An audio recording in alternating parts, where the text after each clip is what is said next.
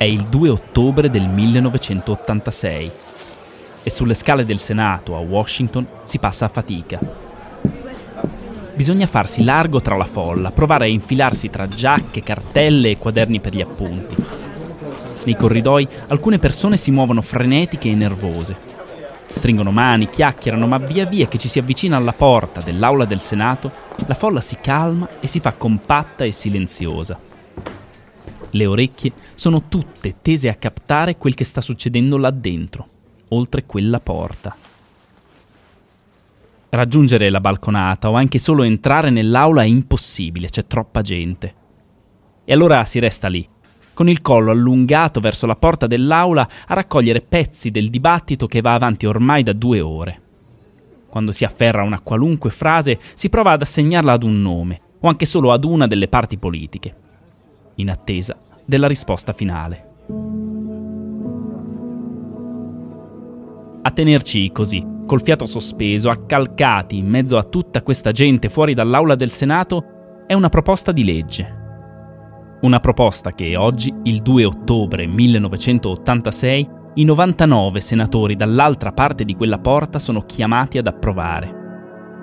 È una legge di politica estera che riguarda il Sudafrica, un paese che dal 1948, quasi 40 anni, vive sotto un brutale regime di segregazione razziale, dove una minoranza bianca al potere tiene in ostaggio la maggioranza nera della popolazione. Quel regime si chiama apartheid e infatti la proposta di legge su cui il Senato da qui a qualche minuto è chiamato ad esprimersi si chiama Comprehensive Anti-Apartheid Act.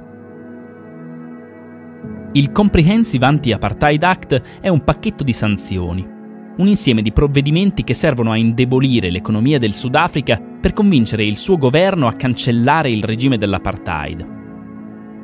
Sono 3 i provvedimenti principali: embargo sull'esportazione del petrolio in Sudafrica, divieto di importare oro e prodotti alimentari dal Sudafrica e, soprattutto, divieto per qualsiasi azienda americana di fare investimenti in Sudafrica. Forse adesso vi sembrerà un po' eccessiva tutta quest'ansia, tutta questa gente ammassata qui fuori dall'aula del Senato per una legge di politica estera. Una legge che riguarda un paese ad un oceano e un emisfero di distanza dagli Stati Uniti. Beh, in realtà di eccessivo non c'è proprio nulla. Perché in questo periodo, a metà degli anni '80, l'apartheid in Sudafrica non è solo una questione per addetti ai lavori.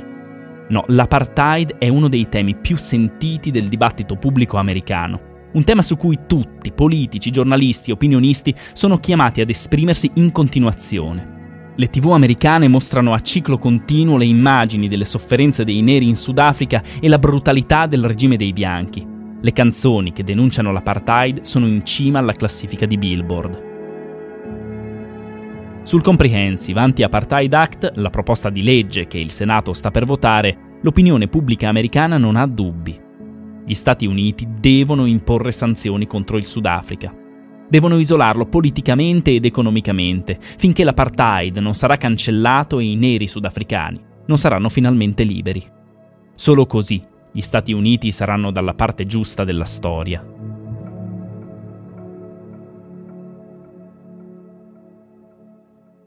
C'è però una persona che la pensa diversamente. E non è una persona a caso, è una persona che ha il numero di telefono di tutti i senatori che ora stanno dentro a quell'aula. Una persona a cui molti di quei senatori devono, almeno in parte, la poltrona su cui in questo momento sono seduti. Stiamo parlando di Ronald Reagan, che nel 1986 è al suo 6º anno da presidente degli Stati Uniti. Per Reagan, le sanzioni contenute nel Comprehensive Anti-Apartheid Act sono troppo radicali. Bisogna andare più cauti. Sì, l'apartheid è una brutta cosa, ma nell'86 siamo ancora in clima di guerra fredda. Il governo dei bianchi in Sudafrica sarà anche razzista e violento, ma almeno è anticomunista fino al midollo. Il presidente si è opposto al Comprehensive Anti-Apartheid Act per tutto il suo iter legislativo. Meno di una settimana fa ha posto il veto presidenziale sulla proposta, dopo che era già stata approvata da entrambe le Camere del Congresso americano.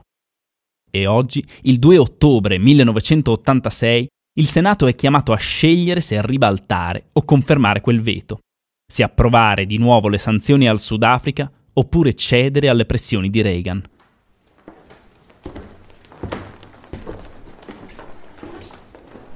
Ecco cosa ci facciamo qui, nella folla schiacciata contro la porta dell'aula del Senato col fiato sospeso e le orecchie tese in ascolto. Non siamo in attesa di un voto qualsiasi su una fumosa proposta di politica estera. Oggi noi stiamo assistendo ad uno scontro. Uno scontro su una questione morale che tiene stretto un paese intero. Da una parte c'è un presidente con attorno un'aura di invincibilità che solo 2 anni fa, nell'84, ha portato a casa la più grande vittoria elettorale di sempre. E dall'altra c'è l'intera opinione pubblica americana. L'arena di questo scontro, oggi, è l'aula del Senato americano. L'aula che sta proprio dietro a quella porta. Si apre uno spiraglio e...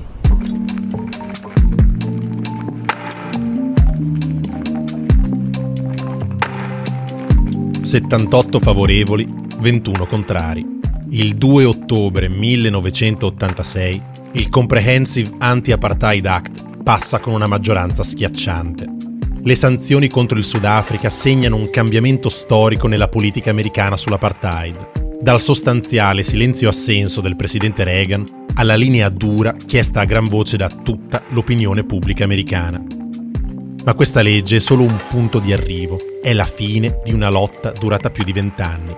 Una lotta portata avanti non da presidenti e senatori, ma da una costellazione di associazioni e gruppi di attivisti sparsi per il territorio americano. Un movimento fatto di persone di età diverse, etnie diverse, credi politici e religiosi diversi, ma tutti accomunati da un obiettivo: fuori l'America dal Sudafrica, fuori il petrolio, fuori il capitale delle aziende americane da uno stato razzista e violento. Basta con il sostegno economico all'apartheid. Unita soltanto da questo obiettivo, questa accozzaglia di persone e organizzazioni è riuscita lentamente e faticosamente a trasformarsi in una forza inarrestabile. È riuscita a portare dalla sua parte tutta l'opinione pubblica americana, è riuscita a sfidare a viso aperto il presidente degli Stati Uniti e a vincere. Ma come ci è riuscita? Beh, non saremmo noi di Bank Station a raccontarvi questa storia se il segreto di questo successo non fosse la finanza. Un'idea nuova di finanza. Senza quell'idea non ci sarebbe stato nessuno scontro nell'aula del Senato. Nessuna vittoria schiacciante. Storie di economia e finanza presenta Out Now, la finanza etica contro l'apartheid. Una serie realizzata in collaborazione con Etica SGR. Siamo Francesco Namari, Luca Dane e Chiara Castellana. And the next stop is Bank Station.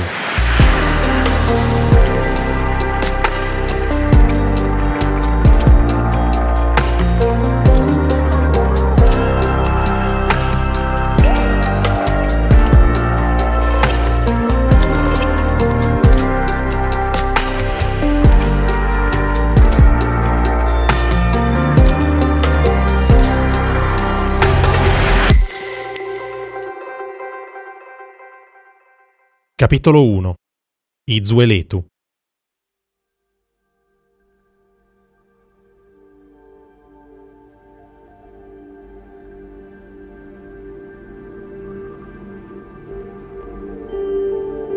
Prima di cominciare la nostra storia, c'è una premessa che dobbiamo fare. Dobbiamo chiarire una cosa che forse è già chiara da quello che avete già ascoltato, ma è una cosa molto importante, quindi ascoltate con attenzione. La storia che vi racconteremo in questo podcast non è la storia dell'apartheid in Sudafrica. Non è la storia di come un intero popolo abbia vissuto oppresso nel suo stesso paese per più di 40 anni, dal 1948 agli anni 90. Non è la storia della lunga lotta di quel popolo per la liberazione. Quella storia è una storia complicatissima, una storia globale che intreccia colonialismo e guerra fredda, sentimento religioso e crescita economica, ma soprattutto quella è una storia tutta sudafricana, fatta di disobbedienza civile, lotta armata e diplomazia clandestina. È una storia i cui protagonisti indiscussi sono i milioni di persone sudafricane che l'apartheid l'hanno vissuto e combattuto in prima linea. Nella grande storia dell'apartheid in Sudafrica, la storia che racconteremo in questo podcast rappresenta solo uno di tanti tasselli. La nostra storia non è una storia sudafricana, è una storia americana. È la storia di un movimento americano e della sua lotta per trascinare l'America nella lotta all'apartheid, per portarla dalla parte giusta della storia. Ecco, se andando avanti con questo podcast qualche volta aveste l'impressione che da questa storia americana dipendano le sorti del Sudafrica e dell'apartheid, ricordatevi sempre che non è così. O meglio, è così, ma solo fino a un certo punto. Sì, gli Stati Uniti e le sanzioni economiche americane hanno contribuito a smantellare l'apartheid, un contributo riconosciuto anche dai maggiori attivisti neri sudafricani come Desmond Tutu e Nelson Mandela, ma è soltanto uno fra tantissimi contributi, e non certo il più importante. Quindi tenetevelo bene in testa, non è stata l'America a sconfiggere l'apartheid. Il motivo per cui noi abbiamo scelto di raccontarvi questa storia, infatti, non è tanto il suo ruolo nella grande storia dell'apartheid in Sudafrica, ma è la sua importanza, tutt'altro che secondaria, nella storia della finanza. Perché il movimento anti-apartheid americano, nei suoi anni di lotta, ha sperimentato, forse senza volerlo, un modo nuovo di pensare alla finanza. Un nuovo paradigma in cui la finanza e gli investimenti smettono di essere soltanto un sistema per gestire i propri soldi e diventano un'arma per portare avanti idee, battaglie e valori. Un'arma che a volte sembra smussata, inefficace, ma che se impugnata dalla parte giusta può far sanguinare anche gli dèi, o quantomeno far passare diverse notti insonni a un presidente americano. Vi pare poco? Ci sarà tanto tempo per parlare di finanza in questo podcast. Ora però, come sempre, dobbiamo partire dall'inizio. Dunque, vi abbiamo detto che questa non è una storia sudafricana, ma una storia americana, ambientata negli Stati Uniti. E questo è vero.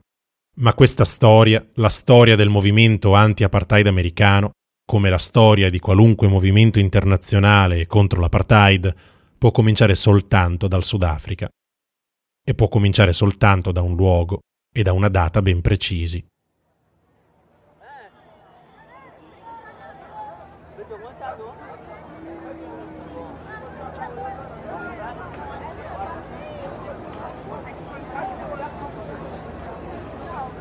È la mattina del 21 marzo 1960. Ci troviamo a Sharpeville, una grande area urbana nei pressi della città industriale di Vereeniging, in Sudafrica. Sharpeville non è una città vera e propria. È quello che in Sudafrica si definisce una township, un'area limitrofa fuori dalla città vera, una periferia in cui nel 1960 abitano esclusivamente persone nere. In un lunedì come questo, normalmente le strade di Sharpeville sarebbero deserte e silenziose, perché la maggioranza dei suoi abitanti sarebbero a lavorare nella città vicina. Oggi, invece, come potete sentire, le vie di Sharpeville sono stracolme di gente. Tutte queste persone non sono a spasso, stanno camminando tutte nella stessa direzione. Il clima nella folla è festoso, si sentono le risate delle donne e le grida dei bambini che corrono fra le gambe degli adulti. Si sentono soprattutto un sacco di cori, alcuni slogan, altri vere e proprie canzoni. Il coro di gran lunga più comune è composto solo da 2 parole, Izwe Lethu, che nella lingua Zulu significa la nostra terra. La maggior parte di questi cori, fatti partire da gruppi di 4 o 5 persone, durano una manciata di secondi prima di affievolirsi e spegnersi, per poi magari ripartire poco distante nella folla qualche secondo dopo. Ogni tanto però, per non si sa quale strana legge naturale, quel coro riesce a propagarsi come un incendio nella fiumana di gente e centinaia di persone cominciano a gridare con una sola voce: Izwe Lethu, la nostra terra. Le uniche persone che non cantano mai e che non sono per niente in clima festoso sono i 20 poliziotti bianchi asserragliati nella stazione di polizia di Sharpeville, perché è proprio lì, nel grande piazzale erboso davanti alla stazione di polizia, che si sta riversando quel fiume di persone. Sono già più di 2000 e altri stanno continuando ad arrivare.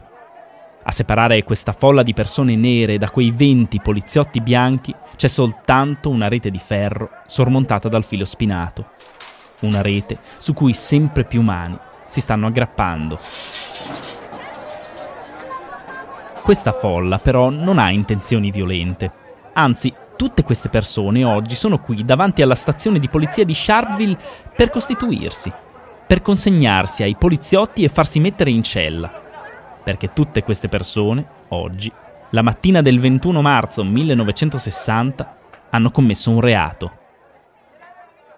È un po' difficile spiegare quale sia questo reato.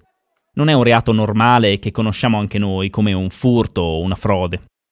Quello che hanno commesso le centinaia di persone che stanno andando a costituirsi alla stazione di polizia di Sharpeville è un reato che può commettere soltanto una persona nera nel Sudafrica del 1960. Quindi, per capire quale sia questo reato e soprattutto per capire la logica di questa manifestazione apparentemente bizzarra, bisogna prima capire qualcosa in più sull'articolato sistema di leggi che nel 1960 disciplina quasi ogni aspetto della vita dei neri in Sudafrica. È un sistema introdotto a partire dal 1948, da quando cioè in Sudafrica è salito al potere il Partito Nazionalista Bianco. È un sistema complesso e ramificato, ma che gli ideologi del partito hanno condensato in uno slogan, una sola parola.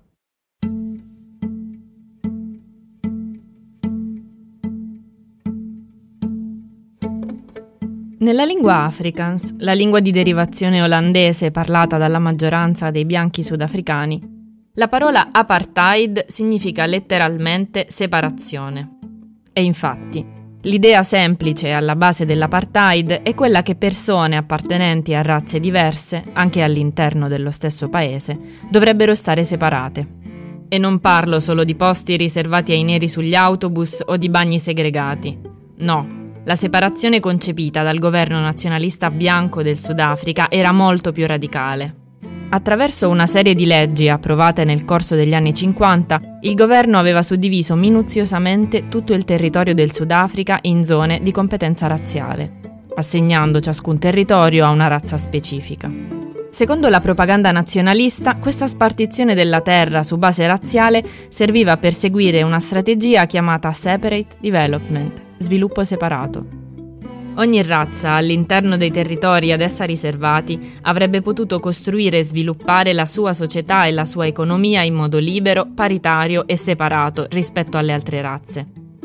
Nel lungo periodo, questa strategia prevedeva addirittura la creazione, all'interno del Sudafrica, di stati indipendenti riservati a ciascuna razza. Stati che poi avrebbero cooperato tra loro un po' come buoni vicini di casa. Questa visione di sviluppo separato ma paritario delle razze, che anche a sentirla così sembra già abbastanza delirante, nascondeva in realtà un'ipocrisia di fondo. Un'ipocrisia resa chiara da due fattori. Il primo, il più ovvio, è che a perseguire questa visione era un governo nato da elezioni in cui soltanto i bianchi avevano votato.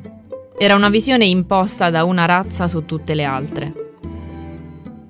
Il secondo fattore, strettamente legato al primo, era che nella grande spartizione del territorio sudafricano decisa dal governo, oltre l'80% della terra era stato riservato alla minoranza bianca. Quell'80% includeva tutte le principali città del Sudafrica, da cui milioni di persone nere erano state sgomberate con la forza e costrette ad andarsene. Forse ora vi è un po' più chiaro il perché di quel coro che poco fa sentivate risuonare nella folla a Sharpeville. Izwe Lethu, la nostra terra. Per tutte quelle persone nella folla a Sharpeville non c'era nessuna prospettiva di sviluppo separato. Non c'era nessun Eden dove potessero andare a costruire la loro società indipendente lontano dai bianchi. Qualunque opportunità di lavoro, qualunque barlume di benessere restava nelle città, da cui loro erano stati cacciati. Così i neri si erano riversati in massa nelle township come Sharpeville, agglomerati urbani ai margini delle città vere e proprie dove a loro era concesso di vivere. Erano zone squallide e sottosviluppate, ma da cui ogni giorno i neri potevano recarsi in città per lavorare, come avevano sempre fatto. All'elite bianca urbana questo stato di cose andava benissimo. Cacciati dalle città e confinati nelle township, infatti, i neri erano lontani abbastanza da non dare fastidio, ma abbastanza vicini da continuare a fornire manodopera a basso costo nelle fabbriche e nei cantieri. Serviva però un sistema per tenere sotto controllo i movimenti dei neri all'interno delle città, per fare in modo che restassero solo il tempo necessario per lavorare e solo nei luoghi in cui la loro presenza era strettamente necessaria. Per questo esistevano le pass laws, una serie di leggi che obbligavano tutte le persone nere a portare sempre con sé un documento, il pass.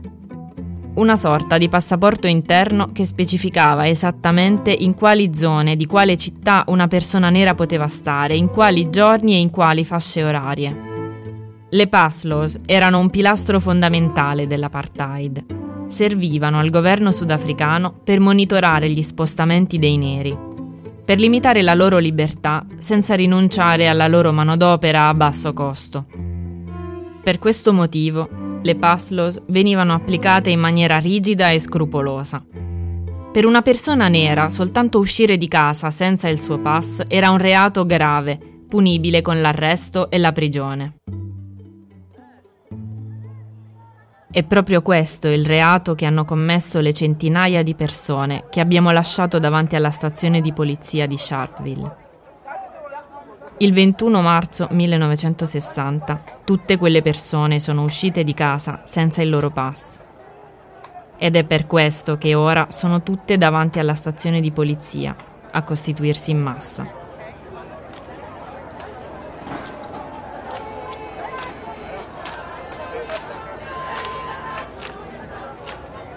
Come forse avrete già capito, quello a cui stiamo assistendo a Sharpeville davanti alla stazione di polizia non è il gesto di centinaia di cittadini sbadati ma zelanti e ossequiosi della legge. È una protesta. È una protesta organizzata dal Pan-Africanist Congress, o PAC, uno dei principali movimenti anti-apartheid all'interno del Sudafrica. Per settimane il PAC aveva condotto una campagna di comunicazione martellante nelle township di tutto il paese. Le sue direttive alla popolazione nera sudafricana erano semplici. La mattina del 21 marzo non andate a lavorare, uscite in strada nella vostra township, lasciate a casa i vostri pass e andate tutti a costituirvi alla polizia per aver violato le pass laws. L'obiettivo che il PAC voleva raggiungere con questa forma di protesta era duplice. Innanzitutto, un po' come in uno sciopero, voleva creare disagio alle attività economiche gestite dai bianchi nelle città, che, come sappiamo, dipendevano dalla manodopera a basso costo dei neri. Ma soprattutto, con questa protesta il PAC voleva mettere in ginocchio il sistema giudiziario e carcerario del Sudafrica. Voleva intasare i tribunali e le galere di criminali colpevoli soltanto di essere usciti di casa senza il loro pass. Voleva dimostrare la stupidità delle pass laws e chiederne l'abolizione. Nella township di Sharpeville, la propaganda del PAC ha avuto un successo strepitoso.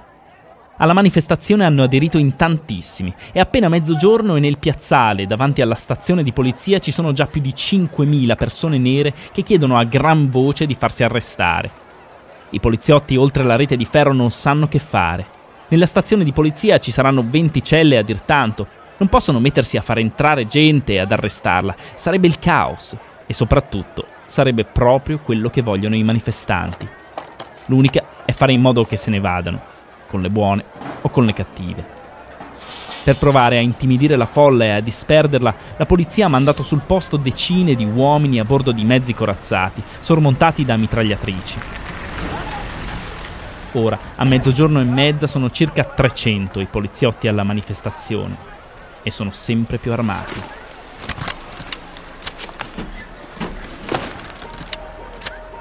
C'è solo un uomo bianco in mezzo a quella folla di persone nere che non indossa un uniforme e che non sta imbracciando un'arma da fuoco.